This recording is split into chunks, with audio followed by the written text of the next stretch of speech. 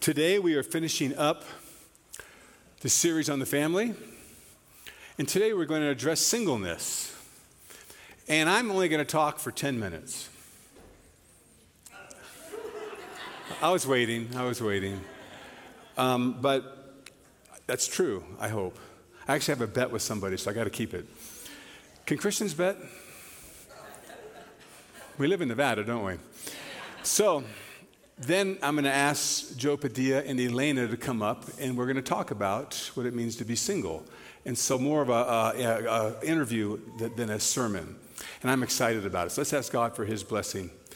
Lord, we ask that you open our eyes to your word today, and a concept that is very important to think through. And how do we, as single or married people, have our highest devotion as you? So give us insight today, understanding, motivation, conviction, whatever we need, Father, to do just that.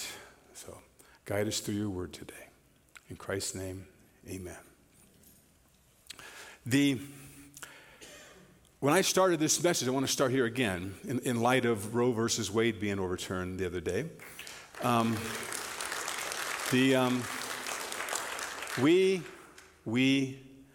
I started this with Genesis 1, 2, and 3 and talked about the fact that God has designed marriage, sexuality, and children as a package.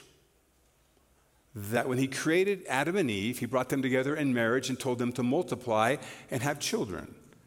And so his design is that in marriage, in sexual intimacy, and children, we're all combined together.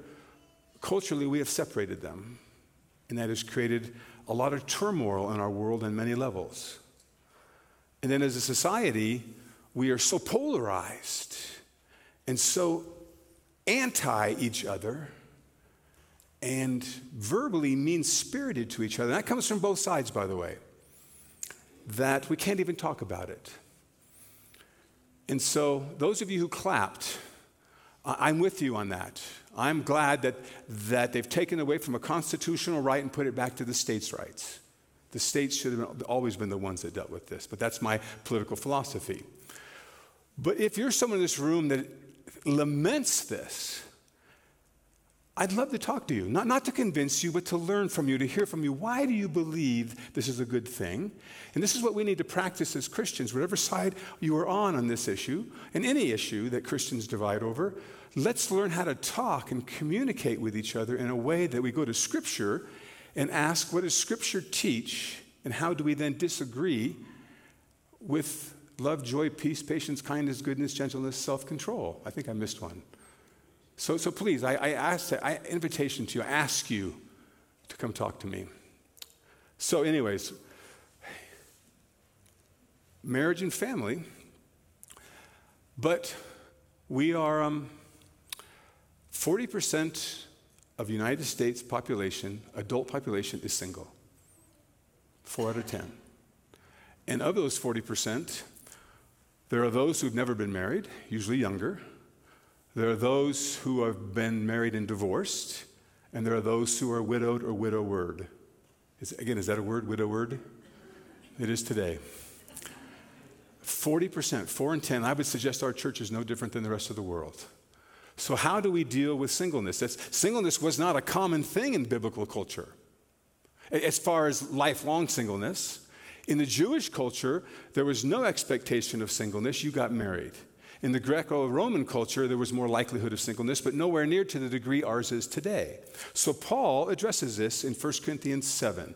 It's a difficult passage. There's many things in here that are very culturally bound that we have to pull principles out of. And there's some things here today I'm not fully certain what they mean. I want to read the text to you and then bring Joe and Elena up. Actually, read the text to you, make some comments, then bring Joe and Elena up.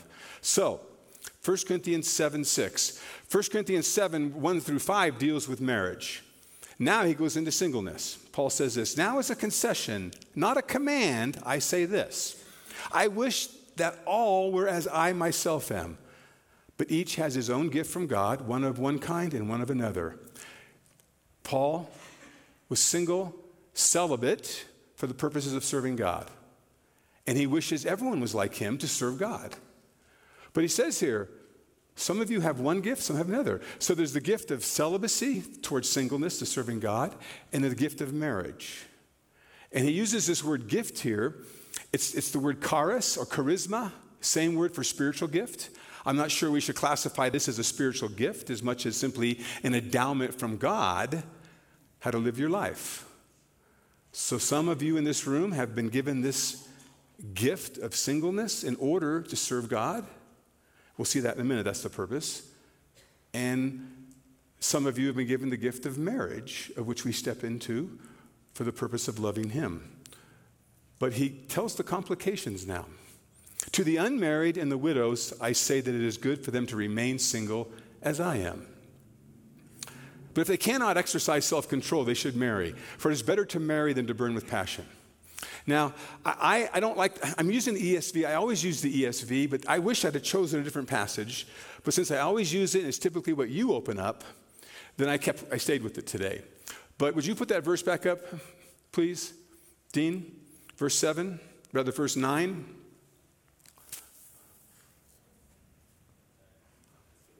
Cool. So,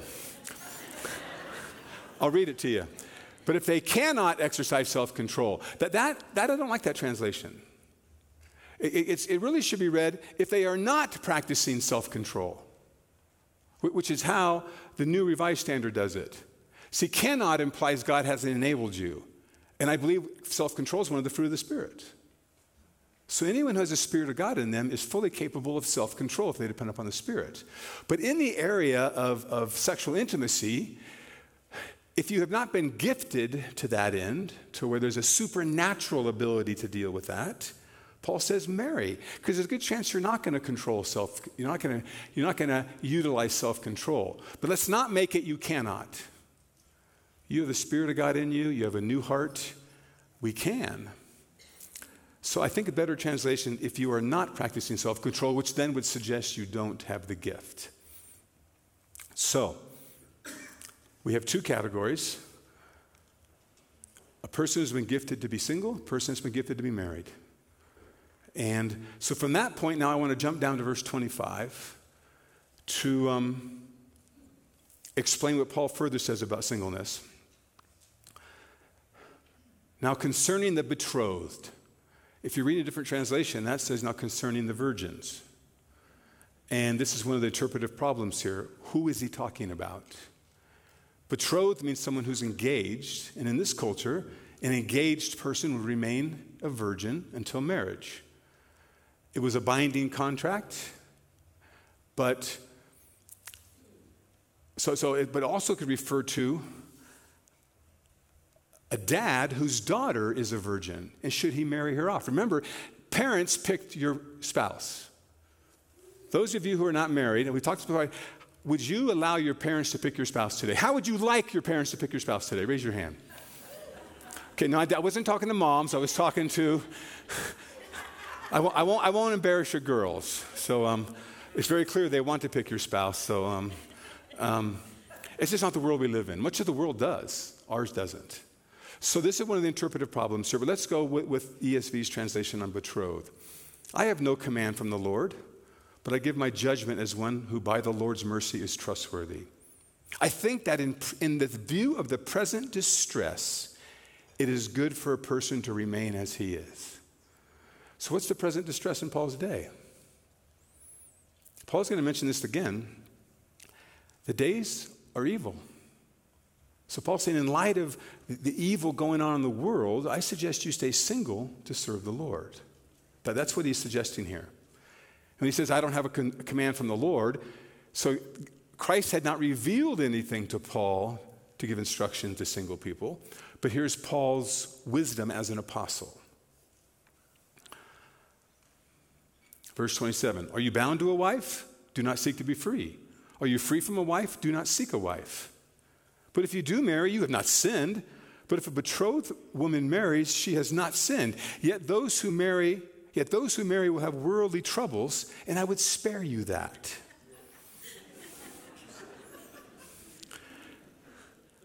That laugh, there's some information there. Should we get that information out of you now? Okay, all right. Joe, are you the worldly trouble that she's laughing about? I would spare you that, Paul says. This is what I mean, brothers. The appointed time has grown very short. From now on, this is the hard one for me, let those who have wives live as though they have none. That seems to be contrary to so much we've learned so far about marriage. What's Paul saying? And those who mourn as though they were not mourning, and those who rejoice as though they were not rejoicing, and those who buy as though they had no goods, and those who deal with the world as though they had no dealings with the world. For the present form of this world is passing away. So at some level, I wonder if Paul is being hyperbolic here. Given the fact that we just did Ephesians, I spent time in Ephesians 5. Ron did a whole sermon in Ephesians 5 about the importance of husbands loving their wives. So Paul's point is clearly the time is short. The world is going to hell. So devote yourself to the Lord. Those are the hard parts of the passage. Verse 32, I want you to be free from anxieties. The unmarried man is anxious about the things of the Lord, how to please the Lord. This is another problem with ESV at this point. If you see up there, I want you to be free from anxieties. Every other translation says, I want you to be free from concerns. The word here can be translated anxieties, that internal stress that just brings you anxiety. Or it's a word concern. You have a concern in life. It's not necessarily referring to that anxiousness, but more of a deep concern about what you're going to do in life. I think that's better. Anxiety here, I think, is the wrong word in the translation, and ESV is the only one that uses it. But the unmarried man is anxious about the things of the Lord, or concerned about the things of the Lord, how to please the Lord. But the married man is concerned about worldly things, how to please his wife. And his interests are divided. And the unmarried or betrothed woman is concerned about the things of the Lord, how to be holy in body and spirit. But the married woman is concerned about worldly things, how to please her husband. I say this for your own benefit, not to lay any restraint upon you, but to promote good order, and here it is, to secure your undivided devotion to the Lord. That I want to make the main thing we think about today. Whether you are married or divorced, or single, or a widower, or a widow, can we, in our situation in life, secure an undivided devotion to the Lord? If you are married, God calls you to be concerned about your spouse. That's what you're supposed to do. That's why you got married. And there's no doubt that a concern for a spouse, then children that follow, can divert energy away from seeking and thinking about the Lord. Married people, would you agree? I'm not saying the bad thing. I'm not saying it's that you failed. But there's the temporal concerns of life when we have families that a single person has less of. And if their desire is to serve the Lord, they have less complexities. But here's the problem in our church. I want to say this before I call Joe and Elaine up. Not necessarily this church, not excluding this church, all churches. We tend to see single people as incomplete. When you get married, then you'll be complete. But if God has gifted you, you are complete. So I want us to make sure we're careful not to presume single people are missing something. It's the gifting of God. And if not, they should pursue marriage. So there's so much here. I wanted to lay those two things. Which gift do you have? And the second one is, whether married or divorced, whether married or single, we must learn how to live a life that secures a devotion to God that is primary in our lives. And for me, because Teresa, and I don't say this, I mean this, Teresa's heart for the Lord is way stronger than mine. So I'm mightily blessed to that end. Pray for her. So what I'd like to do is bring up Elena Marchegger and Joe Padilla. And I've asked these two guys, gals, guy, gal, to share with us what it's like being single. And Elena, I'm going to put this down here just so it doesn't get in the way of people seeing.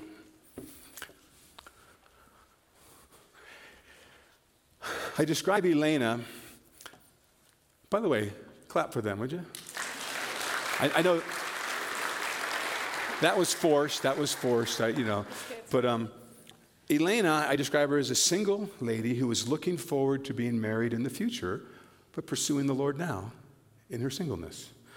Joe is a man not quite as young as Elena that was married, but is now serving the Lord as a single man.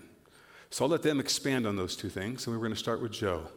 So Joe, tell us who you are and what you would like us to know about you up to this point in your life that you want us to know. Hi, I'm Joe. Hey, does anybody know what fish tastes good with peanut butter? Jellyfish. Don't laugh at those things. It just encourages them. I came to the Lord in 1972 after the death of my godmother, Tony. She had a beautiful heart, always smiled, never gossiped, just loved people. And I had a cousin named David who was blonde hair, green-eyed, 2 hours older than me. And we grew up together. We were like day and night, completely opposite. Altar boys, Catholic school. And one day we decided after the death of my godmother that we would do something different. We're not going to be the same as we were. You know, the hippie movement was really powerful back then in LA. I grew up in the harbor of LA. And we were both crushed by my godmother's deaths. So we decided to be evangelical Catholics. And I don't have anything against that. I think it's powerful. But Dave found a Christian fellowship, and I go, what's that? He goes, they're different. It's different. You got to go. And I'm going, well, I don't know. It's just so, okay. And the pastor turned out to be a good friend of Billy Graham, but he was also the chaplain at LA County Jail. And unfortunately, that's where most of my friends ended up. And he decided after 40 years of being a missionary that he wanted to be the chaplain and serve God in a mighty way where, you know, it's just horrific circumstances. But he brought a bunch of my friends to the Lord, and we had services twice a week. People were speaking in tongues. Wow.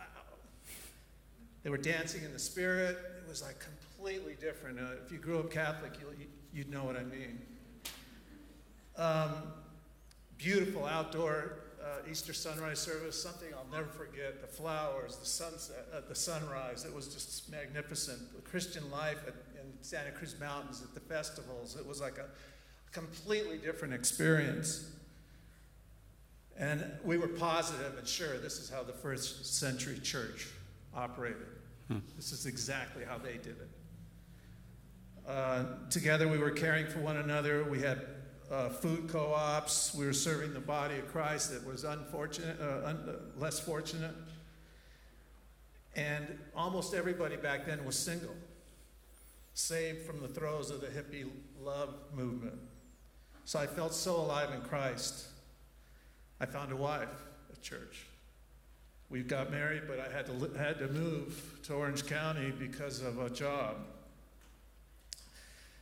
And I felt like a number. I didn't feel like a person at that church. I'm sure it's God blessings people there, but it just didn't feel like a church to me because I was in a small group fellowship where we had discipleship. We had groups, we had dinners. It was your life. It was just something so magnificent. But soon my wife became bored and wanted to go back to college. And then she decided to leave me. It was a 7-year itch. Prayed and fasted, waited 6 months. She never came back.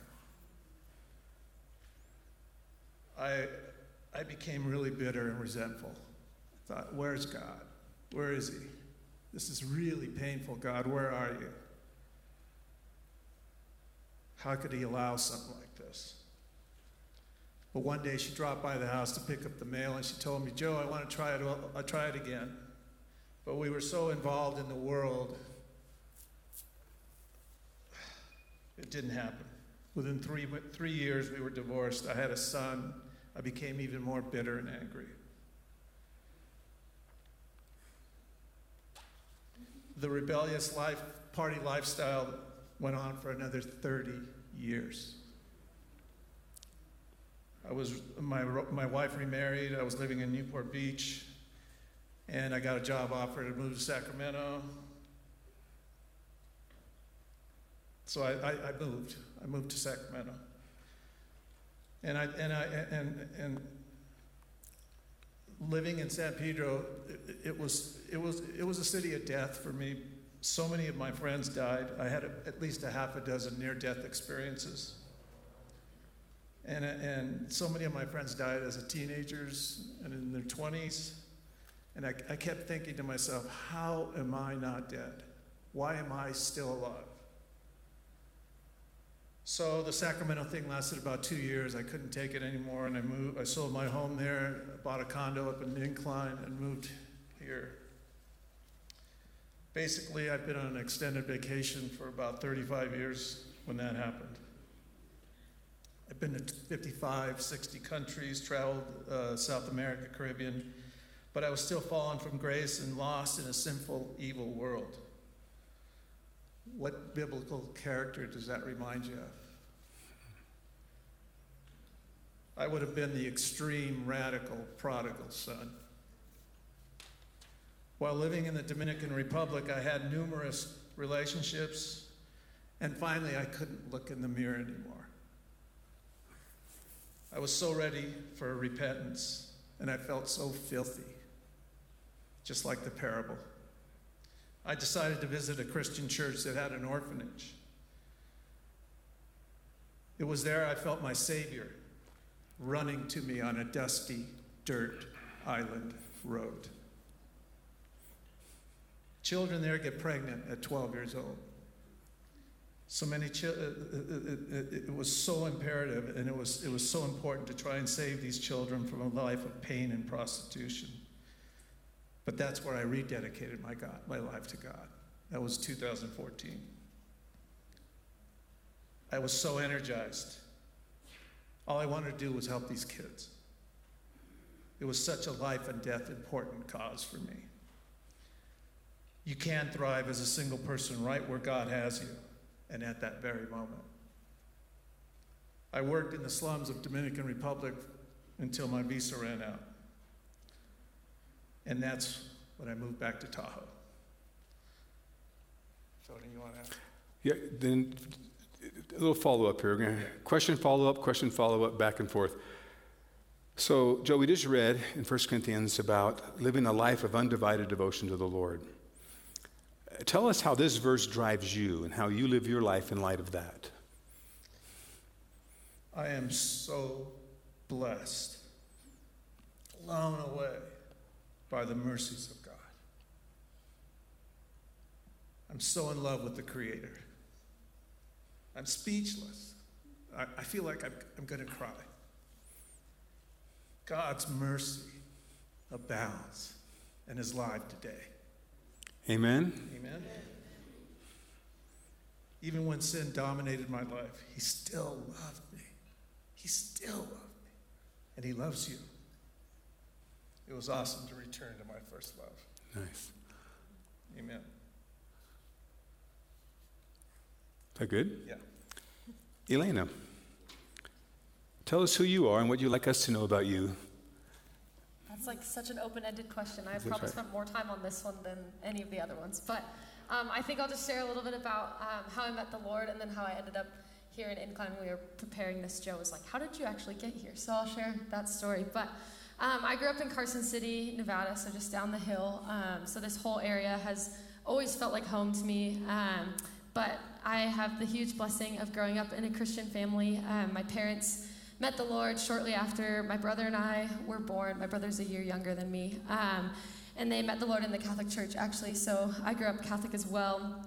And it was just such a blessing because my parents started to make their faith their own at the same age that my brother and I were sort of coming to the age where you start to learn about God. So we got the incredible blessing of just learning about the Lord together as a family. And some of my earliest memories are my parents coming home from church and just being like, this is what we learned today, or getting baptized with them on the same day they renewed their vows in the church. So I don't really remember a time where I didn't know who the Lord was and what he'd done for me. So I don't have one of those powerful salvation moments, but I do remember my faith growing and just becoming more my own as I started to play music and started to learn how to worship the Lord. Through that, that just became a more personal thing for me, learning to talk to the Lord and worship him and all that. But I never would have imagined that the Lord would call me to that full time. But in high school, he just made it so clear, like, this is what I have for you. And so I went to Grand Canyon University. I studied there for 4 years, studied worship ministry and biblical studies. And then when COVID hit shortly after my junior year, I moved back here for what I thought would be 2 weeks. I was determined to go back there, as we all thought it would be very short. But then I fell in love with this area, I fell in love with this church, and I never left. And so this area is truly the best, and I will not be leaving anytime soon. Cool.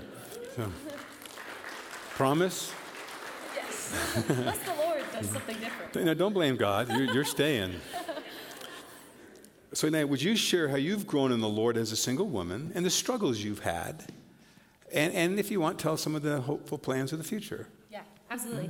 So I went to Christian college, as I said. I went to Grand Canyon University. And I don't know if any of you guys know the stereotypes around Christian college, but I can assure you that they are very true. They are not made up. Ring by spring is 1,000% true. And it felt like every single person around me was dating, getting engaged, getting married, and having babies. I had a couple friends who were married by sophomore year of college who are on their second kid now, and it's a crazy time. It's high-speed dating culture there.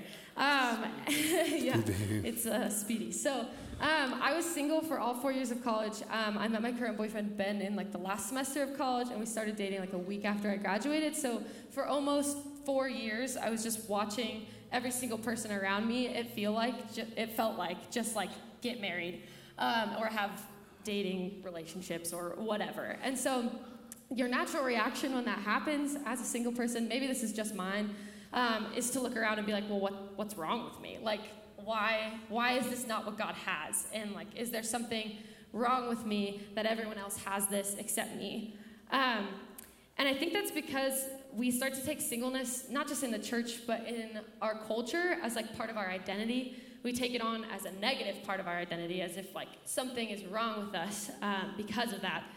And so I think that's because singleness just exposes a need that we all have, regardless of our relationship status. We all have a need to be loved and cared for and have the security of relationship and to be respected and known. So that's a core desire of all of us. But when singleness starts to take a toll on our identity, I think that's because, or it's a sign that we're putting our relationships in the place of God. We're putting our identity in those before the Lord. And that's still a mindset that I struggle with, because even when Tony was like, oh, I haven't been single that much, what single people can I find? Oh, Elena. My first reaction was to be offended instead of honored, because that's just the culture that we live in, is oh, the poor single people. And and I think that's just because it's this deep need inside of us to be known, and then that singleness brings that up, that we can't be known by anybody fully other than the Lord. And so this is really what the Lord had to grow me in college, not just with romantic relationships, but with friendships. The struggle of my life is that I get so much joy off of connecting with people and building relationships that I often put them in front of the Lord, and I start to find my worth in them. So I had to learn that the Lord was the only one who could fully satisfy that need, that no one else ever could, and that he was the source of my satisfaction. No person would ever be able to be that. So yeah, not only is this hard to do when it feels like every single person around you has what you want, but I think sometimes in the church, as Tony mentioned, we hold marriage on this incredibly high pedestal, which I think is good, because our culture has made marriage this casual thing. So it's important in the church to prioritize it. And I've been so enjoying these sermons where we're talking about the holiness and the sanctity of marriage and how beautiful it is and powerful it is. But I think as a single person, sometimes when you hear those messages, you can mishear the message of marriage is how you have complete and total relationship with God. And that's a lie, but sometimes you can hear that. Even like our sermon title from a couple weeks ago was like, marriage is the ultimate human relationship. And you hear those as a single person and you're like, okay, so I just need to wait for a spouse in order to have full and complete relationship with the Lord. But that's not true. That's a lie. There's literally nothing stopping us from pursuing God now and from having a full relationship with him now. And just as that passage with Paul said, it's easier now because our loyalties aren't divided. So singleness is this incredible opportunity to have undivided attention with the Lord, to build our lives on him, and then have a healthy foundation to then put our relationship on. So I used to hear these sermons and read these passages and think that I had to wait for a spouse to complete me fully. But then the Lord changed my heart, is still changing my heart, and reminding me that I don't have to wait for anything to pursue him now, that he wants all of me. And then that pursuit of him will set us up for healthy marriages in the future.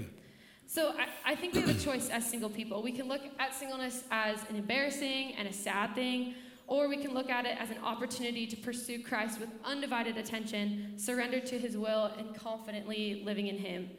And this is a daily struggle and surrender for me, to love God more than I love anything else in my life and to pursue him in everything. But I think singleness is the opportune time to grow that discipline, to learn how to do that, to put him first in our lives. And looking back at my time in college, I think I wasted a lot of time in my singleness before dating, just pursuing relationships I shouldn't have, or just longing for something that God didn't have for me at the time, or comparing myself to others, when I should have taken advantage of that time to learn how to love Christ more before adding another person to the mix. So I think we need to reframe our thinking from singleness being like something is wrong with us, to singleness being a season where God is shaping and forming us and preparing us for something wonderful. We just have to learn how to pursue him and trust him in the process. Very well stated. Thank you. Mm-hmm.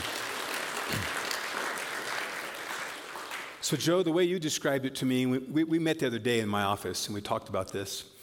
That your passion now to serve the Lord, not being the word Paul uses the word bound to a wife, to a marriage. You're single, but are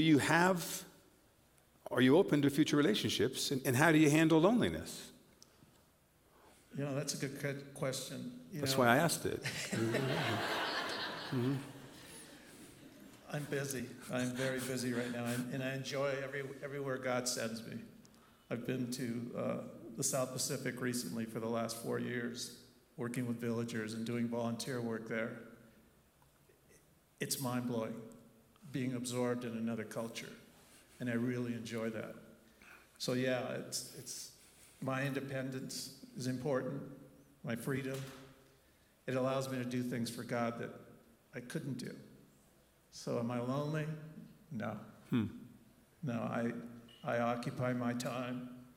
I think confidence in God doesn't come from doing everything correct or right or having it all together. Confidence comes from knowing God loves you. And that's where I get my strength. That's where I get the power to keep going. Okay. Do you now we're off script now. Yeah. So sorry. It's okay. I mentioned earlier, sometimes married people look at single people as, something's wrong here. Yeah. Do you sense there's any level of, you've been excluded from certain things in the church because you're not married? Not at all. Oh, good. No, I feel like, if anything, I get invited to do more things, and that's cool. And people do care. They see me riding my bike. I don't have a car.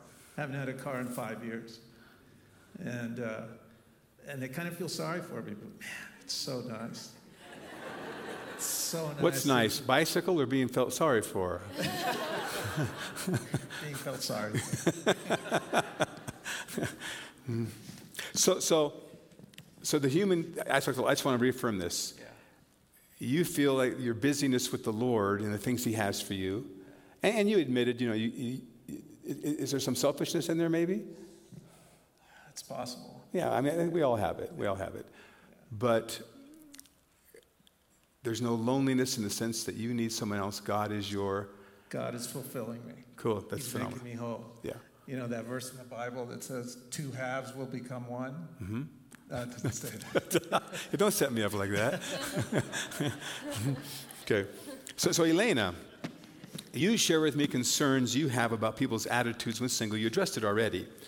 But what are some of the false cliches we might have? And what are your thoughts on this? That sometimes we, like the idea of being incomplete. You addressed it a bit. Do you want to say something more about the cliches we have for being single? And maybe single people have those cliches too. Yeah, definitely. Okay. I think there's a sort of overcompensation for like the negative mentality in singleness. At least at GCU, there's this like sort of detrimental, I think, like self-help message that you would just hear over and over and over for single people. And it's fun to hear, but I don't think it's actually helpful. So I want to just address that. But the message is this, like you'd go to a young adults group and they'd be like, we're talking about singleness today, which is like the hot button GCU adults group topic. But the message they tell you is like, oh my gosh, like don't be insecure, don't worry about it, like you're beautiful and wonderful, like you are enough, and God's gonna bring you someone who's gonna complete you and fill all those needs and that void in your life. Just put your head down, love him more, and then just like he'll make it so clear and it'll solve all your problems when it comes. Like that's like the message that you hear. And I understand why they say that, because like when someone's insecure and like struggling, like sometimes singleness causes deep pain, like we want to encourage.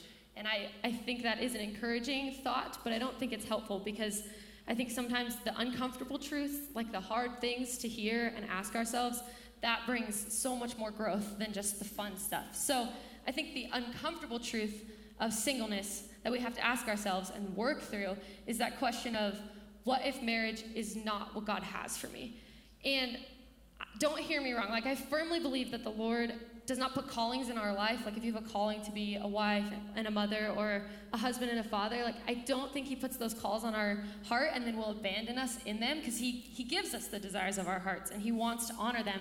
But I think we have to ask that question, like what if this isn't what God has for me? Because whatever that raises in you, whatever fear or uncomfortable thought that raises, I think is what God wants to redeem in our singleness.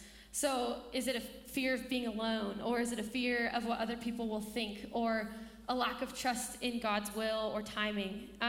For me, asking this question exposed that I really didn't have full trust and confidence in God's will and God's timing for my life. And it exposed that I wasn't really living my life like he was enough for me, because I was constantly just longing for something that he didn't have for me at that time.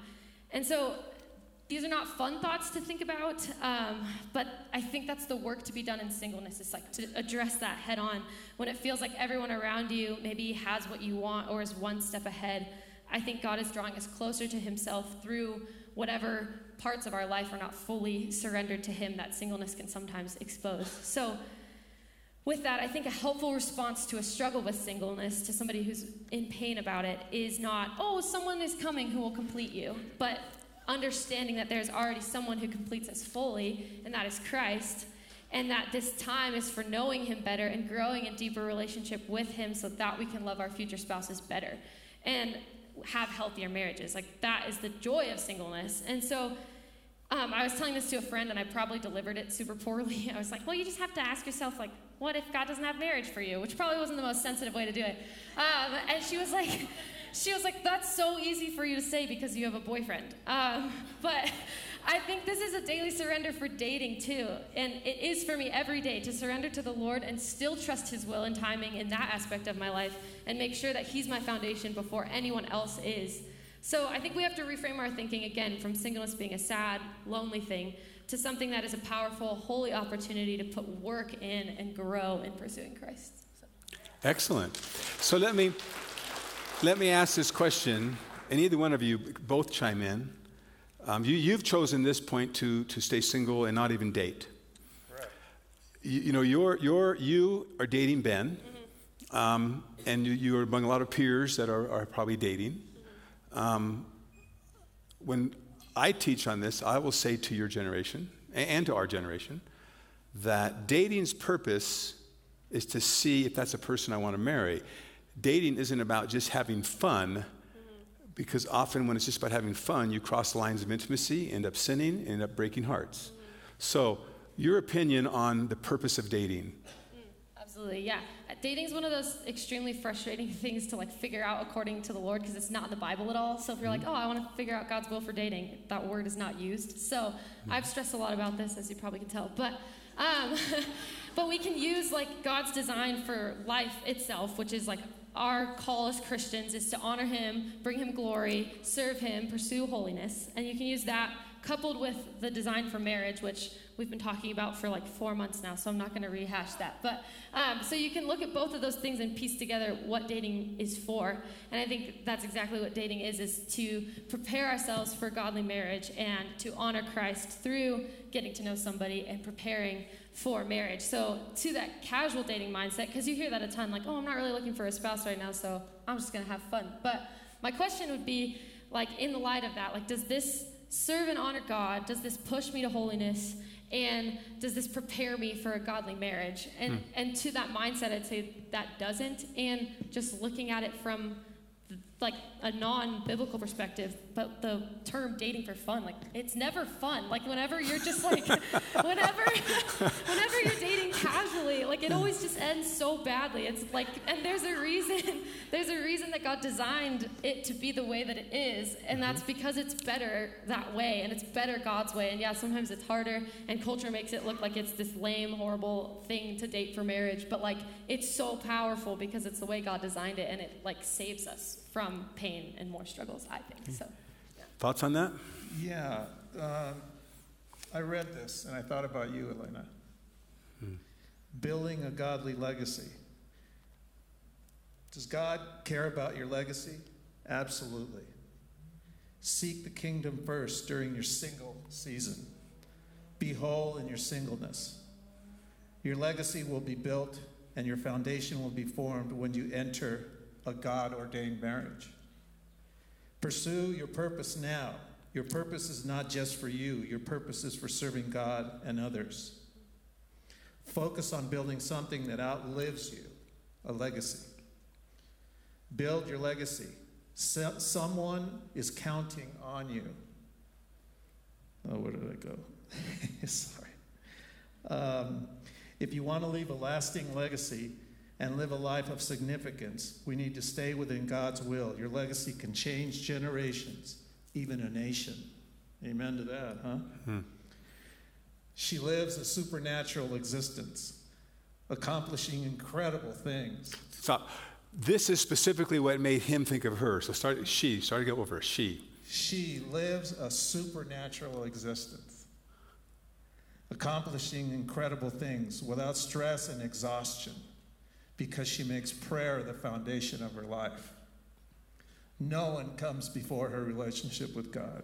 She is living, healing, loving others. She's focusing on her purpose. She's building a legacy. She commits to helping others become better. She is passionate about changing the world. She is her. You are her. Amen? Amen. Very good. Thank you both very much. And is there any last thing you'd want to tell your church about singleness?